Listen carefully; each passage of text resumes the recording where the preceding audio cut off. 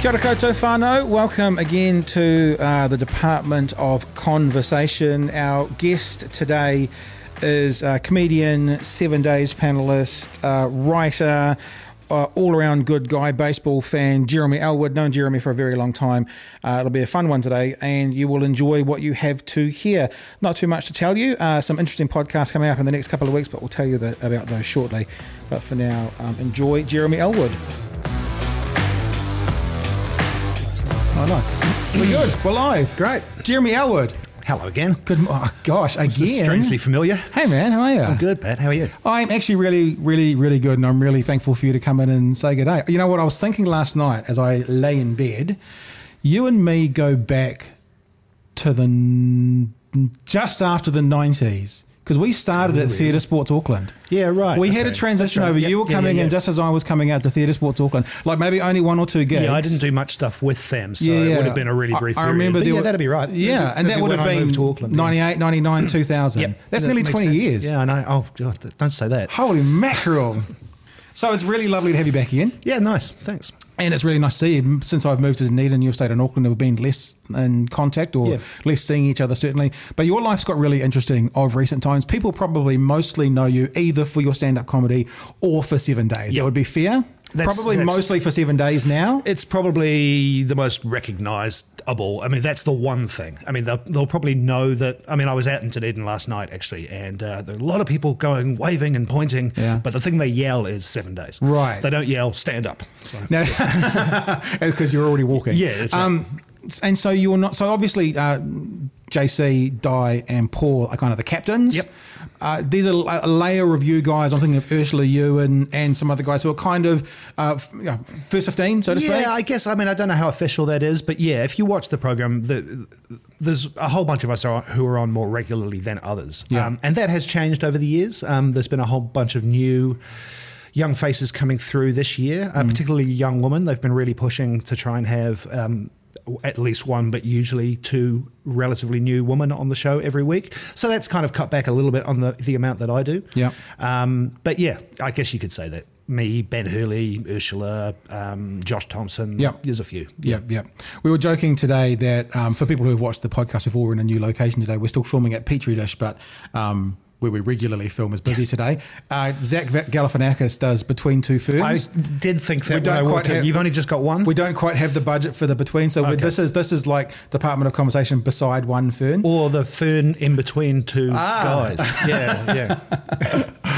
Oh, that's cool. So also in the last 12 months or so, is it more than that?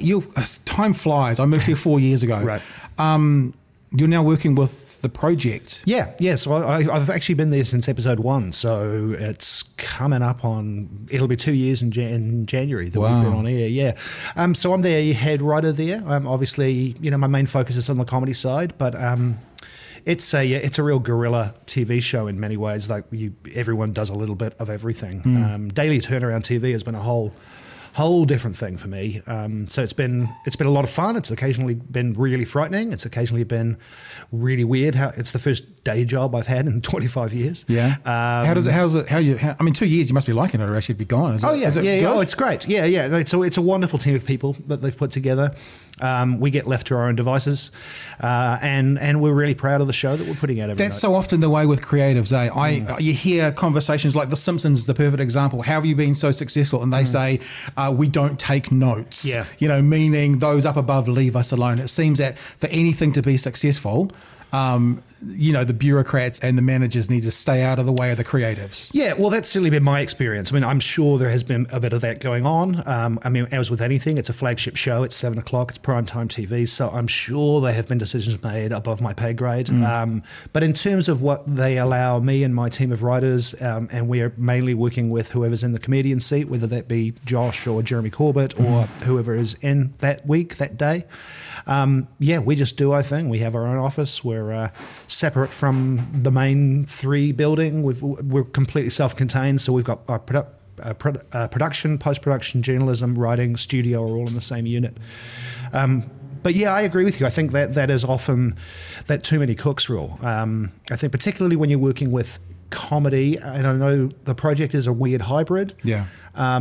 But there is such a big entertainment element of it. As soon as you start trying to throw bureaucracy at that, it can run the risk of kill it. So I've just been listening to a couple of podcasts in the last couple of days. One, just by chance, they were on the same feed. One with John Cleese and one with Eric Idle. Right. And one of the stories that John Cleese tells is he went to start Monty Python, like back in whatever it was, 69, actually for the BBC. They went to this meeting with this person who could make the decision, and the person who made the decision was like, so what's the show going to be? And he said, as a group of comedians, they looked at each other and went, what's the show going to be? They didn't know. And he went, well, is it going to have songs in it? And they looked at each other. This is in the meeting to get green lighted. And he went, I don't know. They're talking to each other saying, is it going to have songs in it? But the manager of the time, who stayed the head of their department for the full 4-year run of Monty Python, knew they were good writers and knew they were good comedians. So the way John Cleese tells the story is he basically angrily said, oh, we'll just go away and make 13 episodes then. Yeah. You know, and it's like, and the idea of someone who is good at checking numbers, good at managing people, can also control comedy, seems to be an enigma. It's like, let them do what they want to do. You look after the budgets and stuff, but let them do what they want to do, and that's when you get gold. Yeah, that's certainly one way of doing it. The other way is finding someone who can put the chemistry of the team together. I think that can be very important. Obviously, Monty Python, I mean, they were a team already. Yeah. Which is often the best way to do it. Yeah. 7 Days is a perfect example of that. 7 Days is not the first time New Zealand had tried a panel comedy show. There'd been at least 2 or 3 attempts that had just fallen flat. And I personally believe that the biggest reason those shows didn't work was they just had the wrong group of people on screen and off. They tried to look at, and this happens so often in not just television, but any form of entertainment or the arts. They tried to have representatives of 5 different groups, if you like. You know? So you mean ticking the female vote, the Pacific Island vote, the Māori vote, absolutely, whatever it is. Yeah, whatever it is. And I think, when 7 Days started, they didn't try to do that. Right. I don't think they failed to do that, but it was just. Certainly, from the first couple of episodes, it was like, these are the 7 people we think are going to be best on this show. Right. And they tried a lot of people. They sort of auditioned, did loose runs, but they just didn't. There used to be like a Wednesday night at the Comedy Store in Auckland. There'd be like a mock one, and they'd sometimes find people from there and bring them through. That was slightly different, actually. They are still doing those. Yeah, we do one at 6:30, and it's a sort of smaller version. But yeah, it's a testing. It's kind of a test out. Yeah. So any of those young new comedians, you still want to give them a try to see if it's going to work, because they might be brilliant at stand up, but may not be able to pick up on those news. Yeah, events. And it's they're different genres. There are some brilliant stand-ups, both from here and overseas, who have gone on 7 Days and really not come across very well, because it's just not their thing. Yeah. There are people who are brilliant on 7 Days who aren't necessarily the greatest stand-ups in the country, right? But they've got a comic sensibility. It's also that timing and being quick, and I wonder as well. The relationship off camera. I used to work in radio, and often the best breakfast host, and I actually think about Jeremy Corbett, and he used to work with Kim on More FM. Yeah. Always good mates. You always hear about those two kind of holidaying in the Coromandel. And back in the day, I don't know how the relationship now is now, but Roger and Nick on The Rock, and these guys who are really good mates. Made really good teams. How does that reflect on 7 Days? Absolutely. Particularly, that core group of us that you mentioned at the beginning, who I guess you can call the originals. The OGs. We've all known each other for 20 years as well. Right. We may not go on holiday together, but we know each other. We kind of have an idea of how each other's comedy works as well. We have a respect for each other. We do a live tour, which we're starting off again at the beginning of December.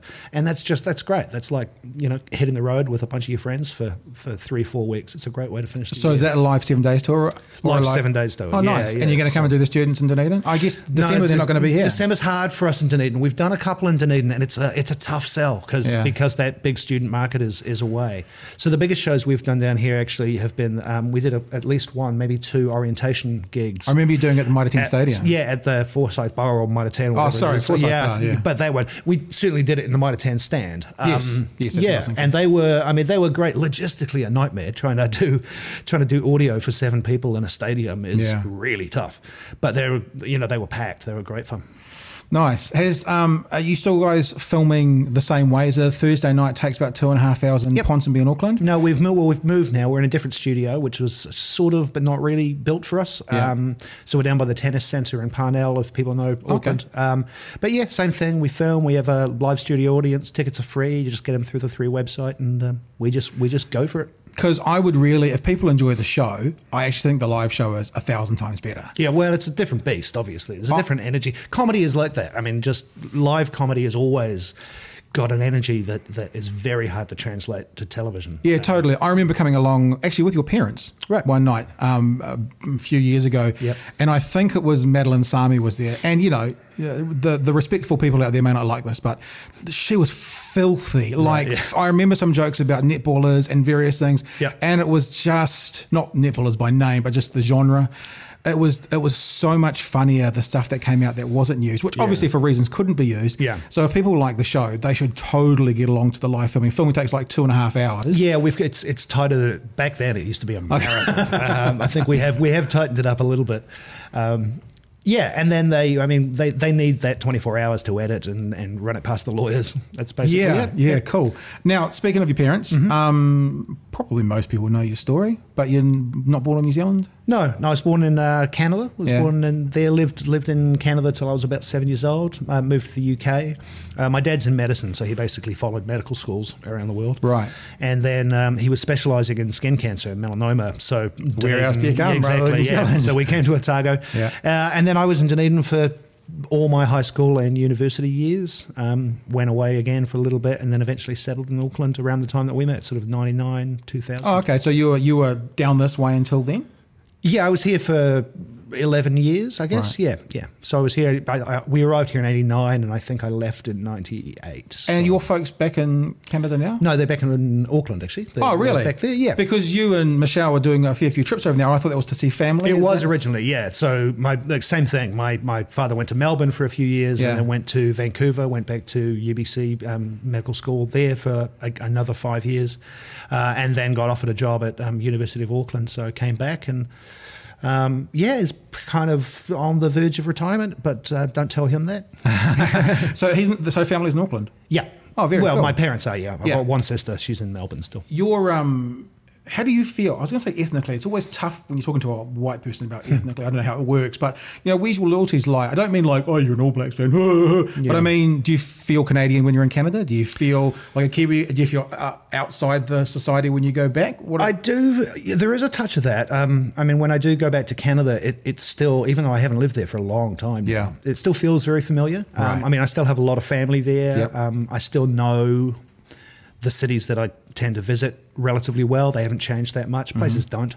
But my home is in New Zealand. It's interestingly enough, though, I do get my back up a little bit. Like all this recent stuff about the Kiwi values that came out of the New Zealand First Party Conference really got my back up. Are we talking politics already? Well, no, I just thought I'd bring it up as an example. Okay, let's go. Because it was just that sense of, to me, that's when people talk about things being Kiwi-as, or that's so, or the traditional Kiwi, whatever. That's about the only time that I do feel slightly excluded. Unpack that. I guess. All right, you talk about the traditional, and people talk about like the traditional Kiwi beach summer or Christmas at the beach and so on, and they talk about it as if everyone should know exactly what that means and how it felt, and I don't. I have had beach summers as an adult, but I never did as a child. Is that because when you came here, you're in Dunedin as well, and Dunedin people don't do beach summers? Absolutely. And there's a good reason for that. Okay. And I think I suspect it's the same. You see it very clearly over the ditch when, people talk about Australian, if you don't like it, go home. That statement is one, I wrote a newspaper column about this recently, and I actually preempted that by saying, before you say, if you don't like it, go home, I do like it, and I've chosen to be here. Yeah. But Kiwi is broader than that, or in being a New Zealander or people, and I think the more we acknowledge that, the more cohesive we're going to be as a nation. And I think that is a reflection, and maybe, to be fair, my reaction to it is possibly a reflection of the sort of rise of nationalism that you're seeing around the world, of people closing their borders, metaphorically or literally, closing their heads into what they, trying to throw back to an idea of country that as far as I'm concerned, never are we talking about New Zealand now, or are we talking about Make America Great Again, or is it all it's all part of the same thing. Yeah. So, because I actually haven't been back to Canada for a few years, it's entirely possible the same thing's happening there. I don't know. Although Trudeau doesn't seem to be that way inclined. Doesn't seem to be, but, there are... But then look at Brazil. And look at... in the last few days. Look at us. Jacinda Ardern doesn't seem that way inclined, but it's still... That sentiment is still there somewhere in the country. I reckon, as you know, worked as a talkback host for several years. Yeah.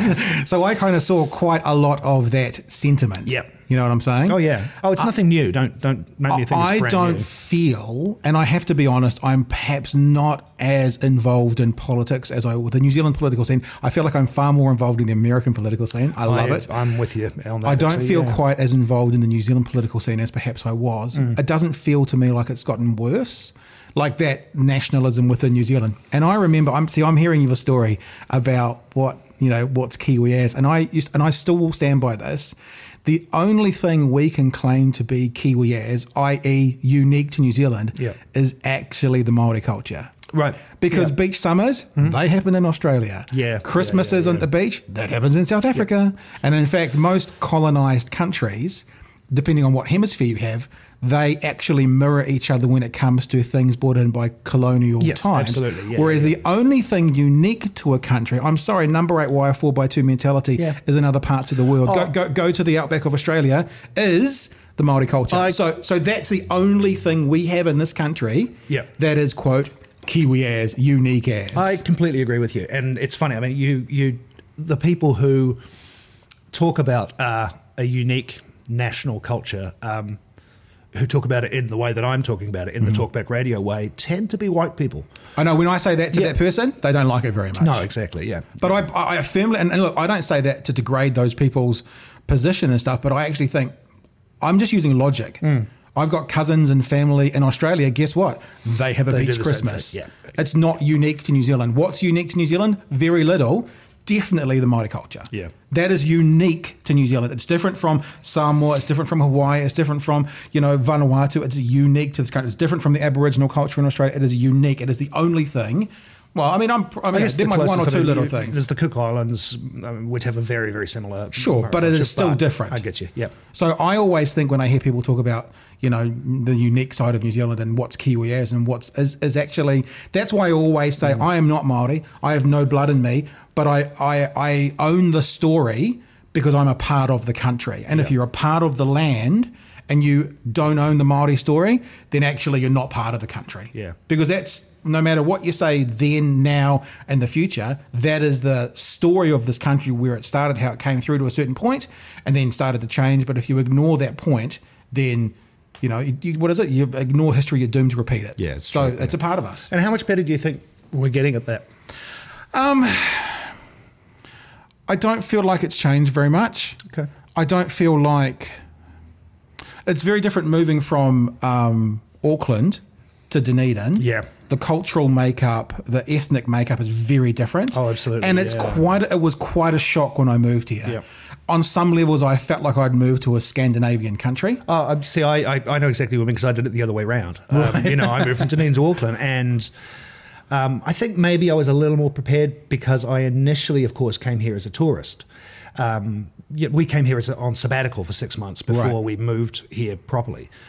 So I had done all the, we'd been to Rotorua, we'd done the cultural experiences, so at least I was aware of that. I do know people who born and bred in Dunedin who, essentially had never met a Pacific Islander before. Growing up in Dunedin, we had one Asian kid and one Māori kid at my high school. And there was a high school of 750 people, one Māori kid, two Asian kids, I think, and the rest were white. Yeah. Hey, look, be clear. There's nothing wrong with this. It's just, population breakdown. But what I was going to say is, when you said how is it changing, I'm outside that sort of massively. I mean, Dunedin is multicultural, no question. I love it. I love the parts of this community that are ethnically diverse, but it is not as ethnically diverse as Auckland. So I'm outside a lot of that more intense bubble. Yeah. And what I see in Dunedin is actually really nice, a really nice mix, welcoming, inviting.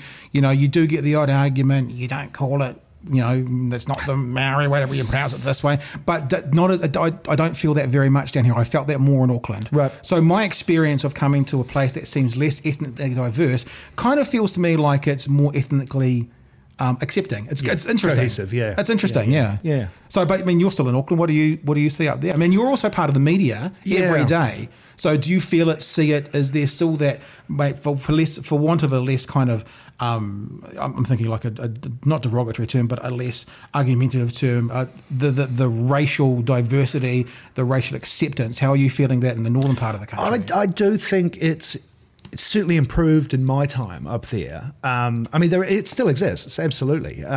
We did a few episodes specifically for Maori Language Week, and the feedback you get on that is completely predictable. You know, you get, God, can you just pronounce places the right way, or I don't know, I don't want to watch TV when there's words I don't understand. But we're getting less and less of that. Possibly that's because of the specific show that I work on, right? You know, which of course is fronted by Kanoa Lloyd, and Josh Thompson is a regular guest. So we are a pretty diverse face of New Zealand right there, which sounds really patronising, but it's just a fact. But it certainly still exists. I mean, you just have to look at Hobson's Pledge, and you know it's still there. The other, of course, the big tension in Auckland occasionally is with the Asian culture, with the rapidly expanding Asian cultures, which I love. You know, I think that really gives Auckland a truly Pan-Asian feel, Pacific Asian, which is what it is. That's where we are. You know? But you get that feedback. You know, you get people. I live in an area very close to me, which has the highest Chinese population density in the country. And, I do know older white people who just won't go there. Really? Yeah. Well, it's just, are you talking out East Auckland way? No, I'm talking over, it's North Shore actually. North Coast, really? Yeah. So if you'd have said that from my time, I would have said Pakiranga or Howick or... Yeah. I think it's just in terms of density. Right, okay. There's a big shopping mall there, and it was fantastic. During the Beijing Olympics, they put up this huge screen, and they had it streaming 24 hours, But I do know people who just go, oh yeah, I wouldn't go there. Like not go there as in like wouldn't walk the streets, or wouldn't live there. Just would have no reason to believe that there's anything there for them. Right. I think. Yeah. Other than the amazing food and interesting culture. Correct. Yeah. No, there's not a fear of it. I should make that clear. Right. But there's just that sense of that's theirs. That's not for me. Over here. Yeah. Exactly. That's one of those things I used to hear as a talkback host, which was not about any one particular culture, but often would be aimed at Asians. People would say, when you move here, we need to be one. We need to be one, be a part of society sort of thing. And my response to that would always be, so you want these people, you want to be with these people as one? And the person would say yes, and I'd say, well, go to them. Yeah. When was the last time you invited them to your place for a barbecue? When was, it seems that we think this, you think about us moving to a really foreign culture, I don't know, France, even though not really foreign in the way we look, but whatever, the locals making us welcome is going to be a far easier way to integrate into that society, rather than us kind of standing there looking around going, how do I do this? So my encouragement would always be to people, you put the hand out and pull them into the community, rather than sitting back twiddling your thumbs going, when are you coming? And then when they come, they say, fuck off. And one thing we do better than a lot of places I've visited is our multiculturalism is, I'm speaking, I guess, specifically about Auckland at the moment, but it's very visible. Totally. You walk down Queen Street, you walk through, a series of Korean shops, you hit the town hall, which is the old English architecture, then you hit a whole sort of area with Italian restaurants, and, it's not that defined. In Melbourne, for example, it is that defined. You go to one suburb, there's the Greek Quarter. There's the Greek Quarter, which is great.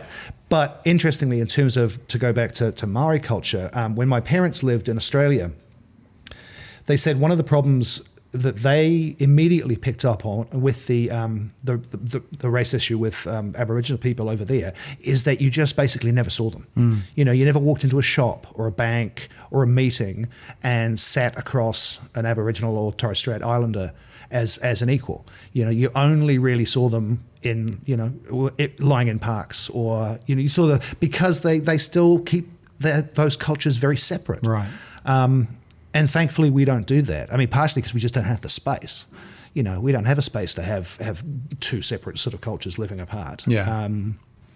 Which is a good thing. But it also means that it can throw into sharp relief some of the ways that we're failing that connection. Which is why, I've been amazed recently with some of the, you know, resistance to the idea that Maori health needs more attention, or the welfare state needs more targeted attention. You know, I don't know how you can not see that, because, like I say, it's everywhere around us. I heard someone say the other day that I think they were actually talking about Trump, but they said it's so fascinating when people who are born on third base think they've hit a home run. Right. And I just thought about that compared to what you were talking about. And I'm not saying that the gap is anything like that, but there are a lot of people in this country who have been born at home base and have to go all the way around. Yep. And there are some of us that have been at first, second or third base and have advantages that others don't. And the ones that don't, sometimes they might need more coaching to hit that home run, whatever that coaching might end up being. No, and I thank you for bringing in a baseball analogy. I was hoping we were going to get around to that. You got your Angels hat on? Got my Angels hat on, yeah. Yeah, it's interesting. And I mean, you and I think, bonded quite a bit over a couple of election cycles on politics. For those who don't know, we ran a podcast called The Slightly Correct Political Show. Yep. Which was freaking awesome. It was so much fun. Along with Chris Brain, if he's watching or listening. Yeah, and so that was season 2. Chris Brain came in. So season 1, we did a series of guests, and it was the P's, wasn't it? No, a performer, a pundit, and a politician. That's right, yeah. And then season 2, we just kind of had the three of us. There was you with a quote unquote left wing comedian. Chris was the right wing comedian. There was me supposedly in the middle. And then a guest, And then a guest of some sort. Yep. I remember those days really fondly, and I still often think about a particular Don Brash interview we had. I thought this might come up. Well, it was. Well, we've actually got a little bit. Let's play a smidge of this. He came in, and I don't think he quite knew what he put himself in for. Interview. What you, Don Brash, is doing is basically a glorified version of lining up outside Pack and Save, and because he was with a job application, saying we would like you people of New Zealand to employ me. That's exactly right. Would that be a fair? Would that be a fair comment? Let me play it to you first of all. Right? I won't play the whole thing because it's 60 seconds, but have a listen to this. This is from the 2005 campaign. Oh, poor Don Brash. Would you have sent troops to Iraq? I say this is a diversionary tactic by Helen Clark that's not relevant. But would you have sent troops to Iraq, Dr. Brash? The issue right now, today, is about Labor's wasting hundreds of millions of dollars of taxpayers' money. My question was, would you have sent troops to Iraq if you were the Prime Minister? So that goes on for another 47 seconds. We don't need to go through the whole thing. I feel bad for him in that thing. And to his credit, after that, he said, so the basic premise was, if you're applying for an interview, if you're interviewing to us for your job, how can you come to a job interview and not answer the question? That's right. Yeah. To his credit, he said he was embarrassed by that. Obviously, some PR spin got sent wrong. And then I remember we asked him about his infidelity. Yeah, his marriage. That came up as well. So it was a Well, I still think it's a valid question. You know, people say what happens, but politicians' private lives is their own business. Fair enough on some level, unless their private life contravenes or contradicts their public life. Right. And I'm not saying that's the case with Don Brash, but the example we gave him was we talked about his. It's been noted, it's publicised, it's not gossip mongering, and he admitted to some infidelity in some of his relationships. And so the question was, how can we, the public of New Zealand, trust you when at times the person who is closest to you can't trust you? In other words, are you going to cheat on us too? And again, to his credit, he went, well, that's a fair question, and that's a question that the people of New Zealand have to answer. Yeah, I think he did definitely answer the questions, and I think, if you look at what's been happening at the National Party over the last 6 months, we're starting to see that again. I do wonder where the line is, and I occasionally wonder if we crossed it during that interview. Well, let's be fair. occasionally you wonder if I crossed it, because I don't think you were involved in much of that questioning. I think that was me mostly. Yeah, but okay, it was just for the legal minds watching. Because, I do think it's funny coming at it from a comedy point of view. Yeah. I'm obviously looking for the stuff that I can make jokes about. Yeah. And quite often the stuff I make jokes about are the things that make me annoyed. Right. That's my way of trying to turn my annoyance into something I can talk to an audience about without just yelling at them. And comedy's always worked like that. I mean, you go back to the court jester and totally medieval times. That's the court jester was the only person that could basically tell the king the truth without risk of having his head cut off. It's where the term "speak truth to power" originates. Is that, and so there's that. There are lines I do think when you hit where you just, as a comedian, I have to, and I'm only speaking for myself personally, I have to go, no, I can't go there. So with that interview, on reflection, where do you think we potentially crossed a line? What do you reckon? I think potentially with the infidelity questions. Really?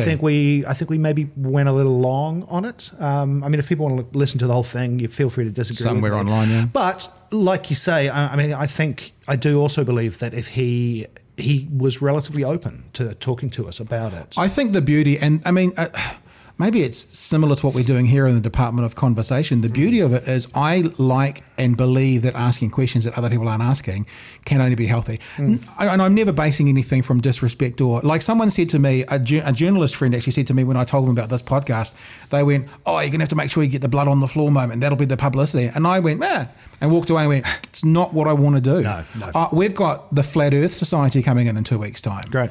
And I want them to share the video on their Facebook page. In other words, I want them to be so happy with the interview that we may agree, we may disagree, we may have point and counterpoint, but it's a fair, safe and healthy conversation, so much so that they're happy to put it on their page. That's sort of my belief. Like we had a intersex conversation on Thursday. Right. That's gone through all the intersex communities' Facebook pages. Right. So that's sort of what I am about and what I want to do. I don't think also shying away from those questions. I mean, I take your point on that one. I'll reflect on that myself. Yeah. But I still think that if someone's public life is contradicted by their... Let me use an example. And there's no one that I can think of, but someone... I mean, in American politics, all the anti-gay hype from people who are sleeping with male prostitutes. But like on a more minor thing, someone who is like no to cannabis, but maybe they're smoking in their own free time sort of thing. I think those kinds of questions are valid. Oh, absolutely. Maybe that wasn't valid. Maybe that's a line. Fair enough. No, I'm not. I'm actually not agreeing, not disagreeing that it's valid. I sometimes think maybe we just pushed it a little too long. Was that the one that we talked about Aotearohas with him, or did I do that by myself? Doesn't ring a bell. It's a few years ago now. Because I think maybe it was, because we talked to him about the Treaty of Waitangi as well. That's right. Yeah, and I asked him about kawanatanga, rangatira, and he said to me, or said to us, if it was us, that he didn't know what those meant. And my position was, well, surely if you're going to be an advocate for a particular version of the treaty, you should understand the other one as well. And I remember noting that the next day he cancelled a debate on the treaty. Right. I don't know if that was because of the podcast, but certainly being able to say, if you don't understand what kawanatanga is, don't have to agree with it, but if you don't even understand, that's I think that's a flaw in someone's especially when the United Nations says if there is a disagreement between two treaties, then you're supposed to go to the indigenous language to figure it out. Yeah. That's what the rulings kind of are. So even if you think it's wrong, you should at least understand. Oh, No, I completely agree on not to pick all on of those not to pick on Don Brass, because I remember some interesting conversations we had with people like Colin Craig as well. Yes.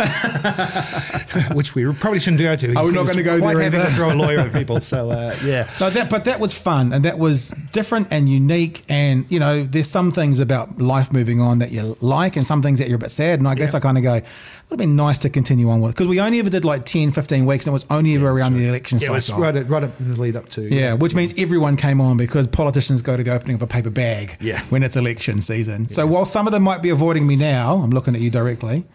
In 18 months, they'll be throwing themselves out. Oh, good luck with that. Yeah. But you were known, and I guess that's why all the Uber drivers in Dunedin are thinking you're here for the Labour Party conference. You were known as a Labour Party activist almost. Are you still involved? No, I'm not. I mean, I have friends in the Labor Party who I will do favours for. You know, I'll do a fundraising show for them, or be part of a debate or something. But I've never been a member of the party. I've never been involved particularly behind the scenes. You know, I've occasionally volunteered my services doing what I do, which is, you know, telling jokes. Yeah. And I've done that for other parties as well, to be fair. I've done it for, you know, the Greens once or twice, and a few others. Because that's where you sit politically as well. Like if ACT came to you and wanted to use your services? No, I do sit on the left. I think that's pretty obvious in what the stuff that I choose to write and do comedy about. When you do stuff for political parties, is it typically you're volunteering your time to help? Or is it a paid gig? So what I'm thinking is it's generally volunteer. So if ACT came to you and said, we'll pay you your fee to come and do it, would you be open to that or still not? Because probably not. Okay. Yeah, probably not. Because, yeah, I mean, I do think you have to stay true. What I have found is I have been far more removed from politics in recent years. Why? I think I got frustrated with it. I think MMP frustrates me. And I know that I'm flogging a dead horse here. But I find the horse trading that has to go on as part of that system. I mean, as a source of material, and you know, we've both met the man. He's hugely charismatic. I really genuinely like Winston Peters. Didn't you meet him in a pub not too long ago, and he asked you what I was up to? That was a couple of years ago, I think. Yeah. He's got a good mind on him, that man. Yeah. He remembers, But watching that whole process again play out, I just wanted to bang my head against the wall. But what are the alternatives? Because I remember, maybe not this election cycle, but the one before it, you know, I think Australia is STV and England is, well, the UK is something else. They're different, not MMP. And both of those had trade-offs as well, because it wasn't about the way people were elected. It was about that there was enough independence to make no one party have a majority. Yeah. So the horse trading is not necessarily, I mean, it may be more likely in MMP, but it's not necessarily just MMP because other groups do it as well. So what's the solution? My personal choice would be single transferable. I mean, I think that's a fairer system in many ways, not only to politics in general, but to the voter. I mean, it's amazing to me that here's my option. You should be able to tick, this is the candidate and party I want in, and this is the one I absolutely do not want in. Right. You know, I'm joking, but this is the kind of thing that's in my head. Like a +1, -1 almost, absolutely, and everyone else is a zero. Because I think there's a vast number of people who look at the ACT Party, for example, and just go, how is that there? You know, and you know, because it's a deal. I'm just wondering the logistics of that. I know it's not maybe serious, but wouldn't you just get all the national parties saying +1 national, all of them saying -1 Labor, and maybe all the smaller parties would end up running the country? Well, maybe that's how we're going to wind up. You know, maybe we should give that a go, see what happens. I've had this conversation before, and that method does exist. Really? I don't know where it is. I'll look it up for you right now, but it does exist. Oh. Damn it, thought I'd invented it. Oh well. And what do you think about the current government? I know you have friends and stuff in that department and in that party, but how do you think? Well, it was interesting. I thought this morning, because I thought we might talk politics, and it's interesting that the right is often seen as fiscally responsible and the left is often seen as not. And there's just been a big surplus announced. And my instant reaction was, of course there's a surplus. It's Labor. I mean, you think about Michael Cullen, surplus, and now it's Labor, surplus. Now people will argue they've got a surplus because of National Before Them's responsibility. I'm not going to get into that, but how do you feel about how Labor's going at the moment? I like I say, I haven't been quite as involved, so I'll take it away from specific policies and surplus and economics, and just say what I think we've seen in the last, are we coming up on a year? It's been a year? Yeah.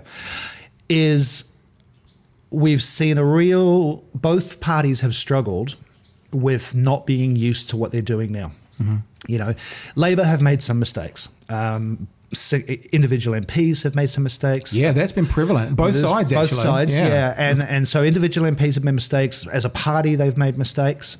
And I think the underlying reason for a lot of that, but particularly the individual mistakes, is that these are people who have not been the ruling party for a decade. Right. So they don't know what they're doing. Yeah, I looked it up, and I don't have the facts if you happen to pull them up, but I believe there's 3 or 4 current MPs who have ever been in the ruling party before. Do you mean 3 or 4 in Labour? In Labour. So if you look at, if you think about the clearing out that happened during all those leadership battles, all of that, people retirements, it might be 3 or 4 members of caucus rather than of cabinet, rather than of their whole party. But you look at that and you see they are just getting used. Claire Curran, seeing as we're in Dunedin, I think that was a perfect example of that. Those meetings that she had as an opposition spokeswoman for the arts would not have been a problem. Meeting someone in a cafe, having a meeting in an office that you haven't totally 100% diarised, just wouldn't be a political issue. Yeah. But when you're the minister, they are different rules. Yeah. And I think we're seeing the same thing happen on the other side, which is you're seeing a national party who aren't used to being in opposition. They're still coming across like we can push through here, we're in charge. Well, I think they're actually coming across as believing that I think they need to learn that being in opposition is more than just opposing everything the government suggests. It's one of those things that, and I want to keep my powder a little bit dry, but it's one of those things that I want to ask both leaders. Yeah, great. And I've had conversations with both Simon and Jacinda's office, and it's probably not going to happen this year. But one of the things I want to say is, and this is really based on an American system, right? And I heard a conversation with someone not too long ago, and they were talking about Bill Maher, the comedian, and Bill Maher going, I want there to be a recession. Right. And he wants there to be a recession, so basically Trump falls and fails. Yeah.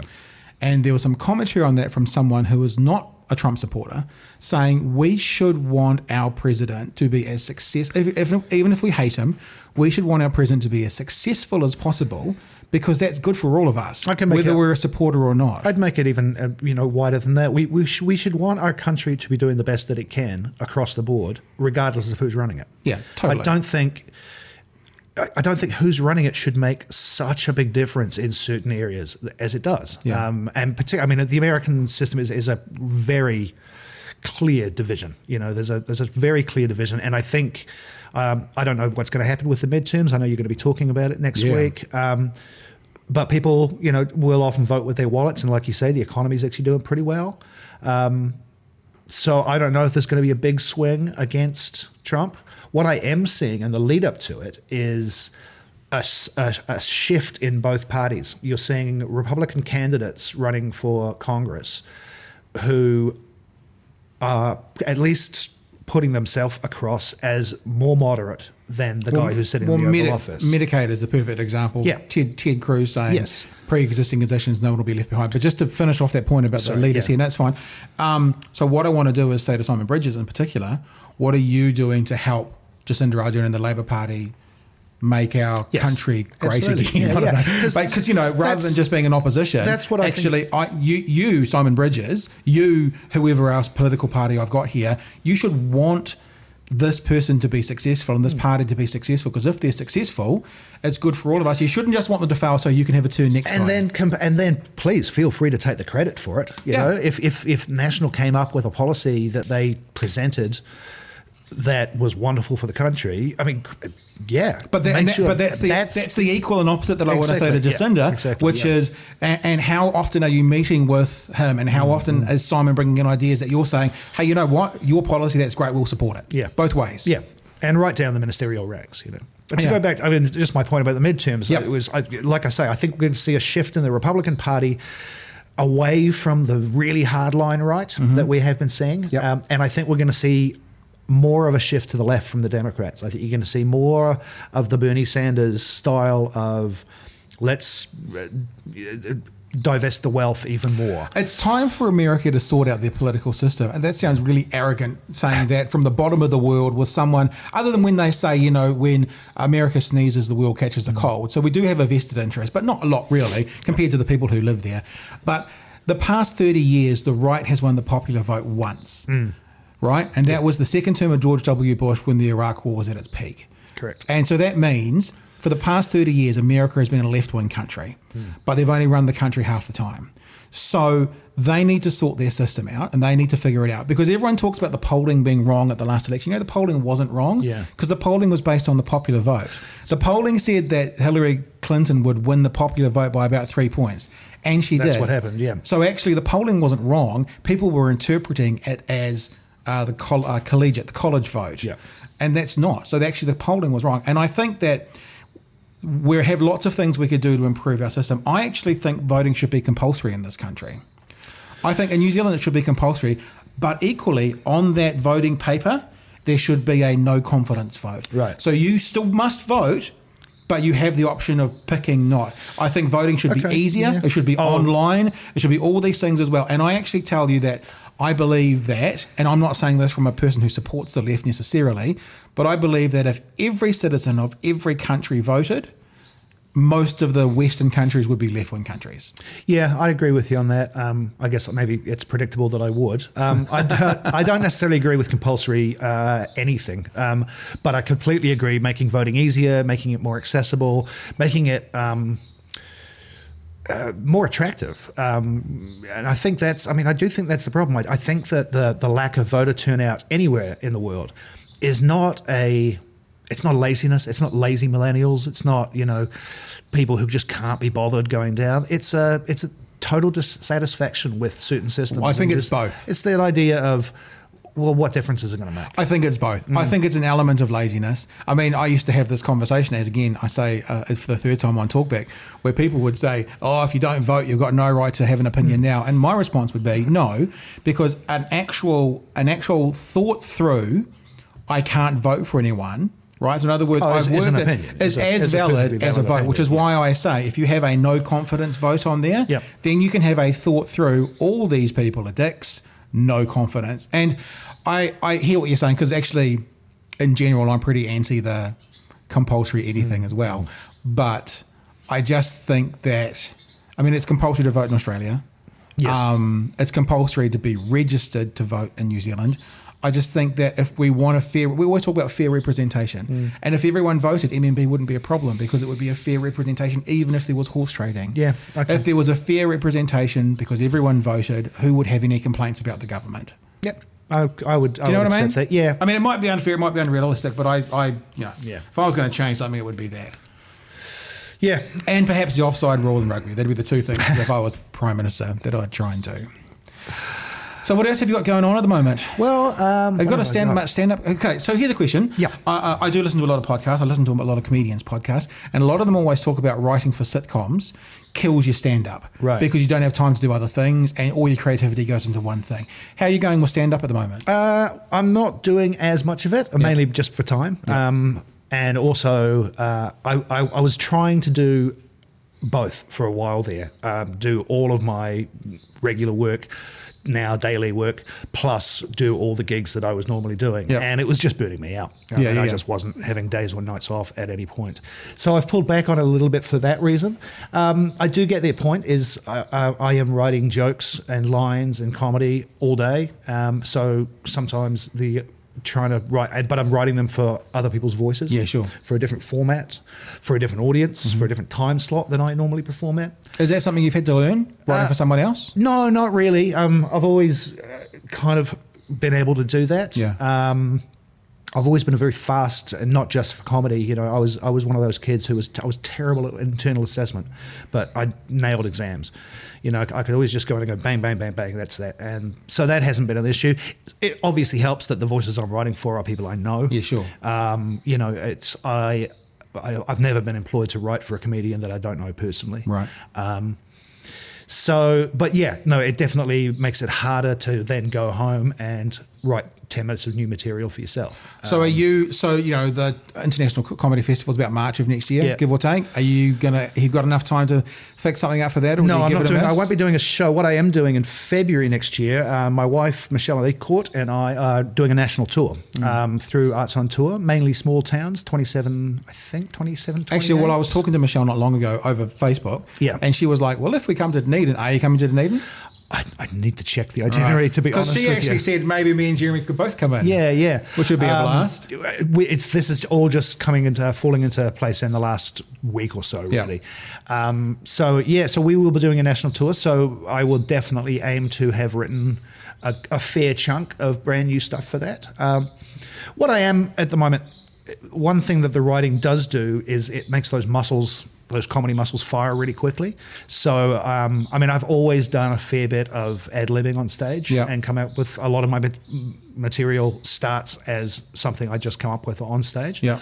So that bit of it still is actually working probably better than it has for a few years. Do you know what I learned about you the other day, having known you on and off around for 20 years? Can you Google Jeremy Elwood? No, Google Jeremy Elwood song. Oh. I saw a song you performed at a comedy show, and I never, ever seen you perform with a song before. Oh, that's, I don't know if this will be the right one, but maybe it is. Let's hear a bit of this. I guess a lot of people haven't actually, We won't get kicked. Who are we looking at here? No, we won't get kicked off YouTube for this, will we? Skip through a bit, get into the guitar.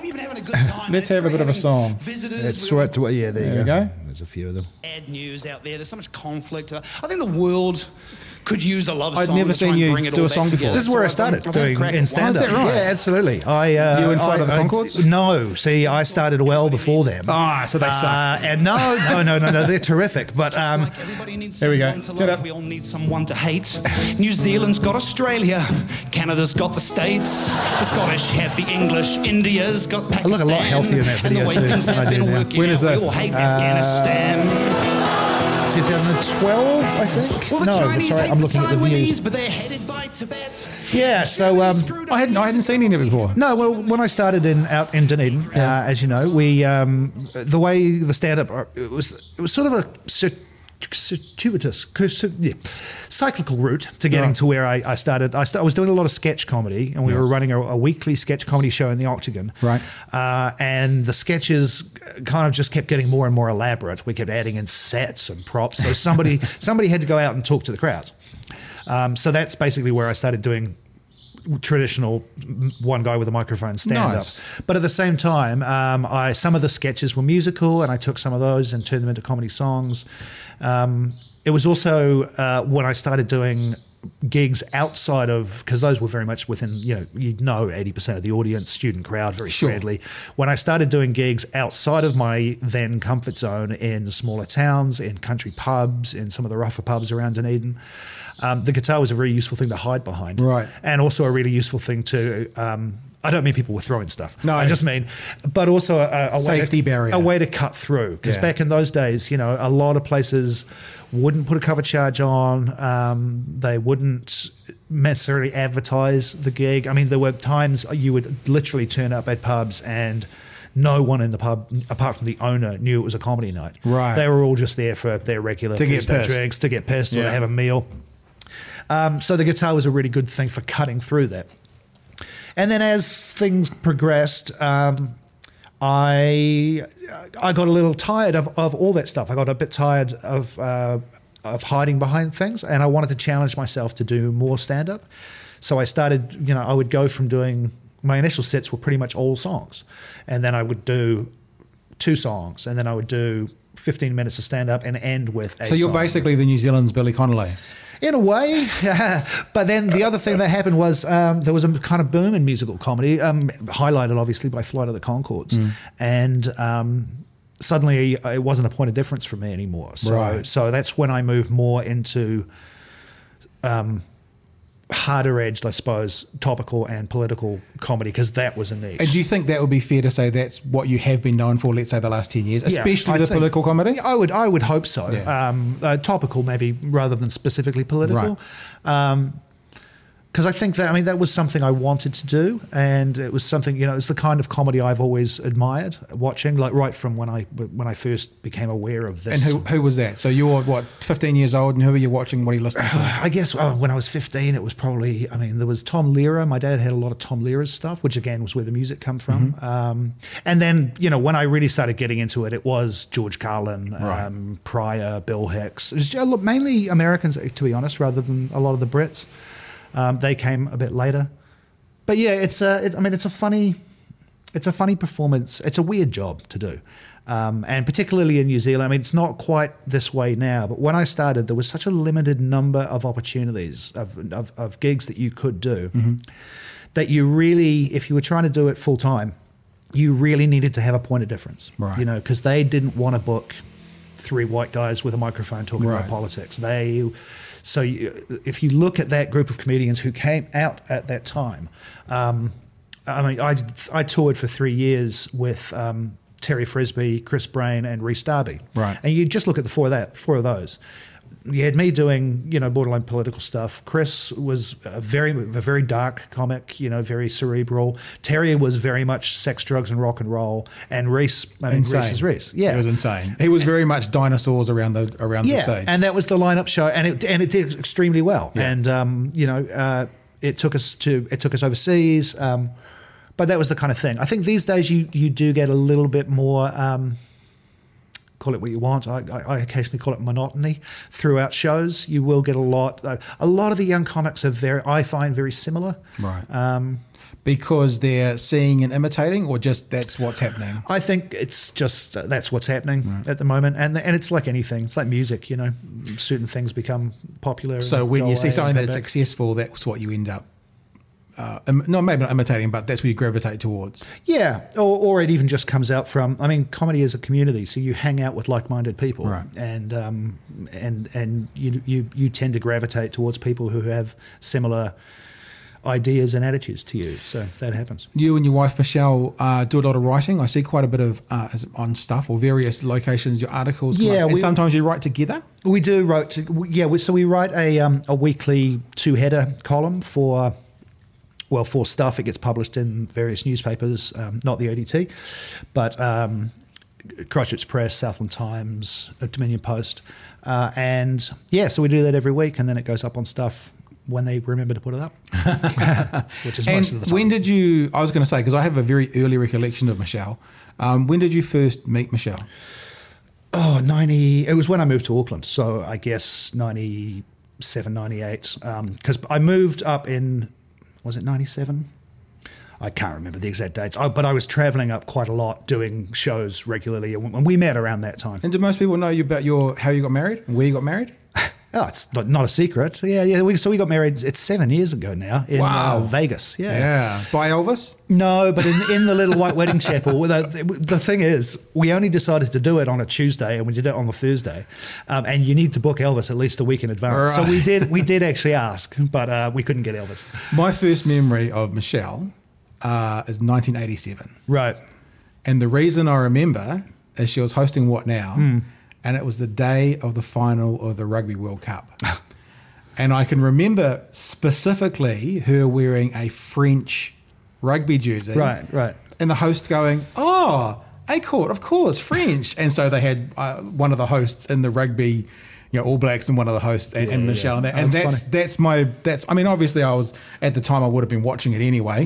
I would have been 12, 13, but I specifically remember the marrying of the word Aotearohas with the French jersey with the day of the... Oh, you should save all this for when you get her down. She'll come in and do this. Yeah, no problem. So last question about that then. If you're travelling together, who headlines? Who opens for who? We will probably literally toss a coin or just make a decision. It often... when you do a double headliner show, which is what these are, it often becomes really apparent after 2 shows which order works better, and it's not a case of who's better than the other. It's just a case of what's the better flow for the audience. Is there a natural kind of the way someone ends might be better to start into the other person sort of thing? Absolutely, and sometimes somebody might be ending with something that you want the audience to think about for 10 minutes over an interval, or they might be ending with something that you want them to be thinking about as they drive home. Cool. But initially, I mean, for the first couple of shows, we will probably literally toss a coin. As most husbands, I thought you'd say, well, whatever Michelle decides, what we're going to do. Hey, I think we're probably approaching about midday. Yeah, I think we're getting around there. So, and you've got other stuff to do, other people to visit here in Dunedin. Yeah, I do. Does this feel like home when you come here, seeing you were here for so long? It's funny, I was having this conversation with a really good friend of mine last night. No, not really. Yeah. But it still is very familiar. Right. It still feels very comfortable. You know this place. It feels to me, I don't know, but I suspect I feel about Dunedin a bit the way that people who just came down and did an extended period at university, for example. Yeah, I mean, and the reason is that it doesn't necessarily feel like home. Is, I mean, A, I've been away 20 years. Yeah. And B, my family don't live here anymore. Yep. Most of my good friends are living elsewhere. There's a small handful of hardcore who either stayed here or moved away and came back. Right. So, yeah, I mean, I still really like the place. I love the fact that Dunedin has retained its identity. Yeah. I mean, it really does. It feels the same. This is what I mean. It feels familiar. It feels like it did when I lived here. Yeah. But you know, my home is with my my wife and cat in Auckland, where I've been for 2 Cat's decades. name is Satchmo. So if you're on Mark Maron's podcast right now, you'd now speak for 20 minutes about cats. Cats, yeah. But we're not going to do that. We're not going to do that. So project is weeknights on 3 at 7. Yep, 5 nights a week, 7 o'clock. Anything else that people need to know about for you coming up? Keep an eye out for the tour. Those dates will be, and we really are covering a large part of the country, and it's a really fun tour because you're doing smaller places. You know, we start in Aotearohas, and we end in Whakatane, I believe. You know, and so keep an eye out for that publicity. For that'll be going out soon. The other thing that I will be involved in this summer is. Auckland is getting its first ever professional baseball team. Oh, really? Yeah, the Auckland Tuatara play their first home game on November 22nd. Against who, if it's the first? Against the Brisbane Bandits. Are they becoming a part of They're the part of the Australian League. Oh. So kind of like the Warriors and the Breakers, they're playing in the Australian competition. So we're hoping they're more like the Breakers than the Knight. Where is the field going to be? It's eventually, this year, it'll be a temporary spot in Te Aratu, McLeod Park. But as of next year, they're moving to QBE Stadium in Albany. Right. So tickets have just gone on sale for that. It's aucklandtuatara.co.nz. So QBE Stadium is home of North Harbour Rugby. Yes, I believe that. Yeah, it has been. I'm not quite sure what their situation is. But summer league baseball anyway. Yeah, we'll be moving in there, and I'm going to be doing some ground announcing for them and roaming the stadium. And I'm a big baseball fan. If you hadn't noticed, so that's exciting for me. So funny, I've got New York on actually. Yeah, I know. I noticed that. It's because I'm a poser, not because I'm a fan. All right, so people want to find out about the 7 days tour, I guess 3.co.nz, and your stuff, jeremyelwood.com? Yes, it is, .com? Yeah, jeremyelwood.com. I'm not great at updating my stuff, but it is there. Facebook, Jeremy Elwood. Twitter, Jeremy Elwood. I don't hide behind aliases. All right. 7 days live tour is through 3.co.nz/7 days live, I think, or just Google it. You'll find us. Excellent. Thanks, Jeremy. Thanks, Pat. Nice to see you again. Well, there you go. Jeremy Elwood in the Department of Conversation. Coming up next week, for you political fans out there, it is the American midterm election. So on Wednesday evening, probably either 6 or 7 o'clock, keep an eye on the Facebook page for finer details. We're going to be live streaming and talking to broadcaster Damien Newell, who's a bit of a political dude, but also Professor Robert Patman from the University of Otago. One of his areas of speciality is the American political system. A very big week in American politics. The midterm elections could change the whole makeup of how America is run for the next 2 years. So we will be having a chat about that and everything in general, as we normally do, on Wednesday evening, kicking off either 6 or 7 o'clock. Facebook.com/DEPT of Conversation, Department of Conversation. And then after that, the next few weeks, some more interesting guests coming up. We're going to have in the New Zealand Flat Earth Society to talk about why the Earth is flat and not round, and lots of other things on the way in the next few weeks as well. So stay tuned. Check us out on Facebook. Check us out on Stitcher, Spotify, and iTunes as well for the audio podcasts. And we'll see you in a few days with Professor Robert Patman. Hooroo.